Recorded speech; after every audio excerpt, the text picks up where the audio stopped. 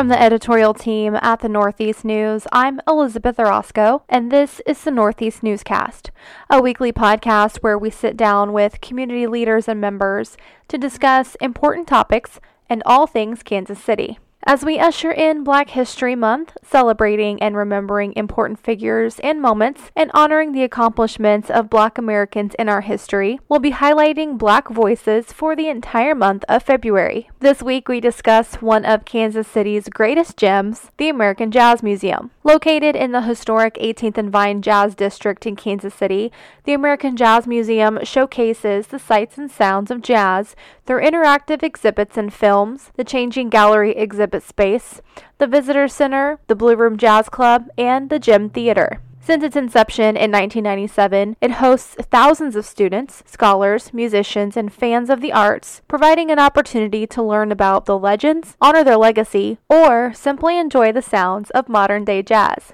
Well, certainly the history, right? I mean, that neighborhood was really deep within just being kind of the center of culture that was happening, center of the Black community in terms of history, in terms of folks who were really contributing to really the meaning of what Kansas City is all about. That is Rashida Phillips, Executive Director of the American Jazz Museum. Phillips recently took on the role with the start of the new year. She has spent the past 16 years at some of Chicago's most impactful organizations, including her most recent role as the Deputy Director and Senior Director of Community Ventures, organizing strategy, expansion, and turnaround at the Old Town School of Folk Music, the largest community arts school in the nation. Today, she speaks with us about the contributions, assets, challenges, and future of the American Jazz Museum. This week's podcast is sponsored in part by the American Jazz Museum at 18th and Vine, celebrating 100 years of Charlie Parker. For a complete schedule of February events, please visit www.americanjazzmuseum.org/events.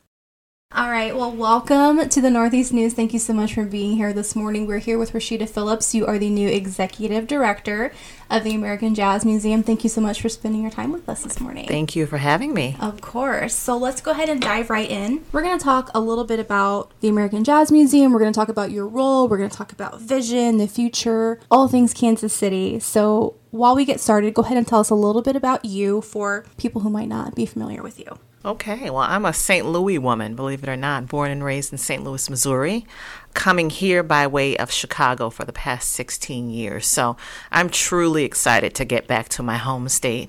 It's the show me state, so I'm ready to show some folks what we can continue to do here that's good and well in the Midwest. And, excited to be in a winning hometown team going to the Super Bowl. So if timing works well, I think I picked a good time to come through.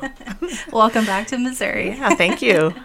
So you spent some time in Chicago, correct? That's correct. So tell us a little bit about that. Yeah, 16 years in Chicago. I worked with a variety of organizations, mostly through the fields of arts, education, community work, really ways in which that we could impact young people. We could impact those who were on the fringe and under-resourced communities, and really those who were really interested in arts and culture, not only as a way of life, but as a way through life. So immediately before I came here, I was at the Old Town School of Folk Music, which always confuses folks because they think folk. Does that mean banjos? Does that mean guitar? What's happening there?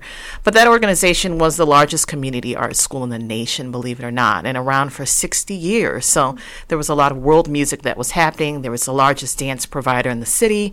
We had a lot of community programs that we were spreading out on the west and south sides. And if you know anything about Chicago, it's a city of neighborhoods. So it was really important as that organization that existed on the north side of the city to get out into the south and west sides of the community and partner with smaller organizations and folks there. So that can actually segue into my next question for you. So you spent some time out in Chicago. So tell me how you believe that time prepared you for this role. Yeah, I was working in the community ventures sector there. And what was interesting about that, being a 60-year-old institution, is that, they had been used to doing certain things a certain way since their inception. And they started out really kind of at the civil rights core, believe it or not, with a bunch of musicians and people coming together to think about voicing their rights, to think about communing together, healing together. And it really had blossomed into this huge organization for a community arts school.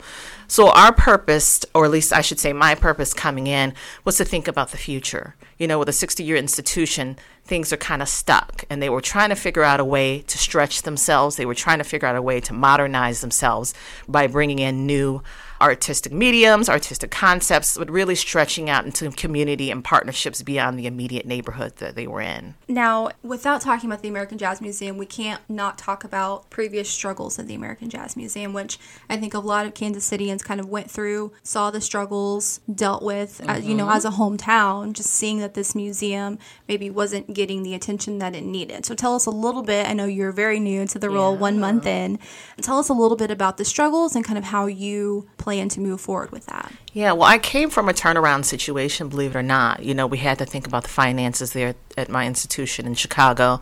We had to think about ways to get the community to come through the doors and continue to support. So it's not unusual for me to sort of step into a situation that needs some amount of fixing, but really a future-focused vision. And so, I consider myself a visionary. I've had really a wide variety of experience in my background. I'm a jazz vocalist, so I certainly have that musician understanding and point of view. But being kind of a master administrator, I also understand the challenges with getting an organization to run properly, to look at the processes, to look at sustainability, to look at how to get itself sort of into whatever the next era is. And, my understanding of the museum being around 20 years is that the roots are there. It's a community asset. It's a beautiful space where we really are celebrating our contribution to not only the local sort of scene, but also the national and international importance of jazz music to America, quite honestly. Sometimes I know that gets a little cheesy to folks where they feel like American, but it really is something that we have developed here as a culture and as a country that we need to promote more. And coming here, I'd like to see the city to sort of ramp up its local focus on coming through the doors, on celebrating, the rich roots of what the place is. And Charlie Parker, this is his centennial year, 100 years of Charlie Parker. If people really understood how bebop honestly changed the game and it changed the world, I think that they would, be a little bit more focused on some of those potentials with jazz in terms of healing, in terms of being forward thinking. So it's a living music. I think that being in a hybrid institution, and by hybrid, I mean not just the static museum itself where you sort of come, you have an experience of looking and seeing, and then you leave. You can also participate in a performance at the Gym Theater, a performance at the Blue Room, and having the ability to really sort of step in and be involved in that experience in present moment, in present time is critically important. So I know that, there's been some financial struggle. That I don't think is unique to really a lot of cultural institutions who are trying to find their place within sort of the modern world where we've got a digital scene, we've got a world scene. People get their arts and culture in different ways, but I think it's important to have bricks and mortar. I think it's important to have a place where you can come and commune with community, with musicians, to live the art itself. And, my vision coming here is to think grander, right? I know that there were some grand thoughts in terms of bringing a festival along the way a couple of years ago. But, there's a time and a place, I think, that's appropriate to celebrating the music and ways that we can all come together and support each other and not sort of put someone out on a limb to carry it on its own. When I come from a big city, Chicago is the third largest city at this point. There's a lot of big visioning happening there. But what worked in Chicago and worked well is that people were collaborating with each other.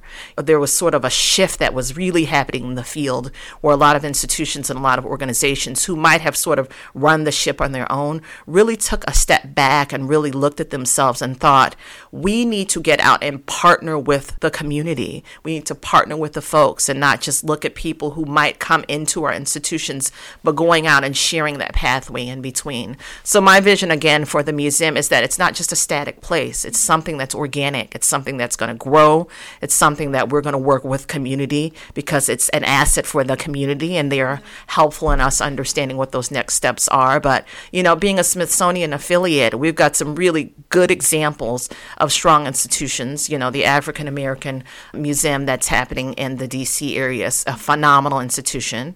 And I've mentioned to people what really struck me in my visit there is that you saw a lot of intergenerational connections that were happening. So everyone that stepped into that museum from toddler on up to elder were really moved by their experience there. So I'd like to see the same happen at the American Jazz Museum. There are probably a lot of people in the Kansas City area who haven't been to the Jazz Museum in a while. style. So let's talk a little bit about what you would say are some of the major assets inside the museum that maybe could warrant a revisit. I mean, the whole museum itself is such an asset, like you said, and such a gem. But talk to us a little bit about specifically the assets that you have, or we have as a city at the museum. Well, certainly that Charlie Parker Grafton saxophone is breathtaking. You know, when you think about the legacy of Charlie Parker, and you think that he actually utilized this instrument, and it's such a unique instrument, being that it was made of plastic, the way that it was manufactured, the sort of way that it gleams when you look at it, it's really extraordinary. So I really, welcome folks to come down and take a deeper and closer look at that instrument and think about the concert that he played it in, and even listen to that concert, on their way down, because it really is a remarkable concert for jazz history. Not only that, some of the artifacts that we have in there, Ella Fitzgerald's dress, there's nothing, you can't underestimate sort of seeing something life-size in front of you. You can only imagine when you're listening to a recording, or maybe you're looking at a video. But when you see it in front of you, you get a sense of the stature of the person. You get a sense of sort of the weight and her contribution. And what another thing that really drew me to the museum was the Mary Lou Williams selection that we have there in the Blue Room. There are a few pieces from her collection from the Institute of Jazz Studies, which is near and dear to me because I worked on that collection at the Institute of Jazz Studies. So when I came to visit the museum, I had a moment there, where you sort of see the pathways, you understand what led you to a place. And for me, connecting those dots in my life was priceless. So I welcome everyone to come have an experience like that at the museum, to sort of play, to see, to seek, to listen, and really kind of find themselves in a place of history. Thank you to the American Jazz Museum for sponsoring this week's episode of the Northeast Newscast. This month at the American Jazz Museum, celebrate 100 years of Charlie Parker history. For more information and a complete schedule of events, visit the website at www.americanjazzmuseum.org/events. So you were in the heart of the 18th and Vine District. Tell us a little bit about why you believe 18th and Vine District is so important specifically to Kansas City. Well, certainly the history, right? I mean, that neighborhood was really deep within just being kind of the center of culture that was happening, center of the Black community in terms of history, in terms of folks who were really contributing to really the meaning of what Kansas City is all about, which is just innovating in ways that we probably don't quite understand sometimes outside of ourselves. And I feel like we've got amazing neighbors there. I mean, the Negro League Baseball Museum right there in the same space. It can't get any better than that. We've got the Mutual Musicians Foundation right down the street. We've got Friends of Alvin Ailey a half a block away. We've got Mid-America Archives there. So when you get there, you realize that there's assets all around you, right? That you're not just coming to one space only, but there's an opportunity to really sort of walk through that neighborhood and take in all of those experiences as a destination. I'm really excited about what I'm hearing in terms of tourism, whether that's new hotels coming through, new airports opening up, ways in which that we can get folks here to Kansas City and have a place to go to. And I think 18th and Vine absolutely needs to be on that level of, whether it's Beale Street or whether it's some of the places down in New Orleans or Nashville, or et cetera, where you have true destination cities and places to go. So 18th and Vine is one of those. I know that you did touch on this briefly just a moment ago, but maybe we can dive a little bit further into it. Tell me a little bit about maybe your personal goals for the museum specifically. Gosh, my personal goals is really just to elevate it. Being inside of the music, for me, I'm a natural fan, right? For me, this is a dream come true. And I want people to also have that experience when they walk into the door, that they realize this is a dream. This is an experience to be central in.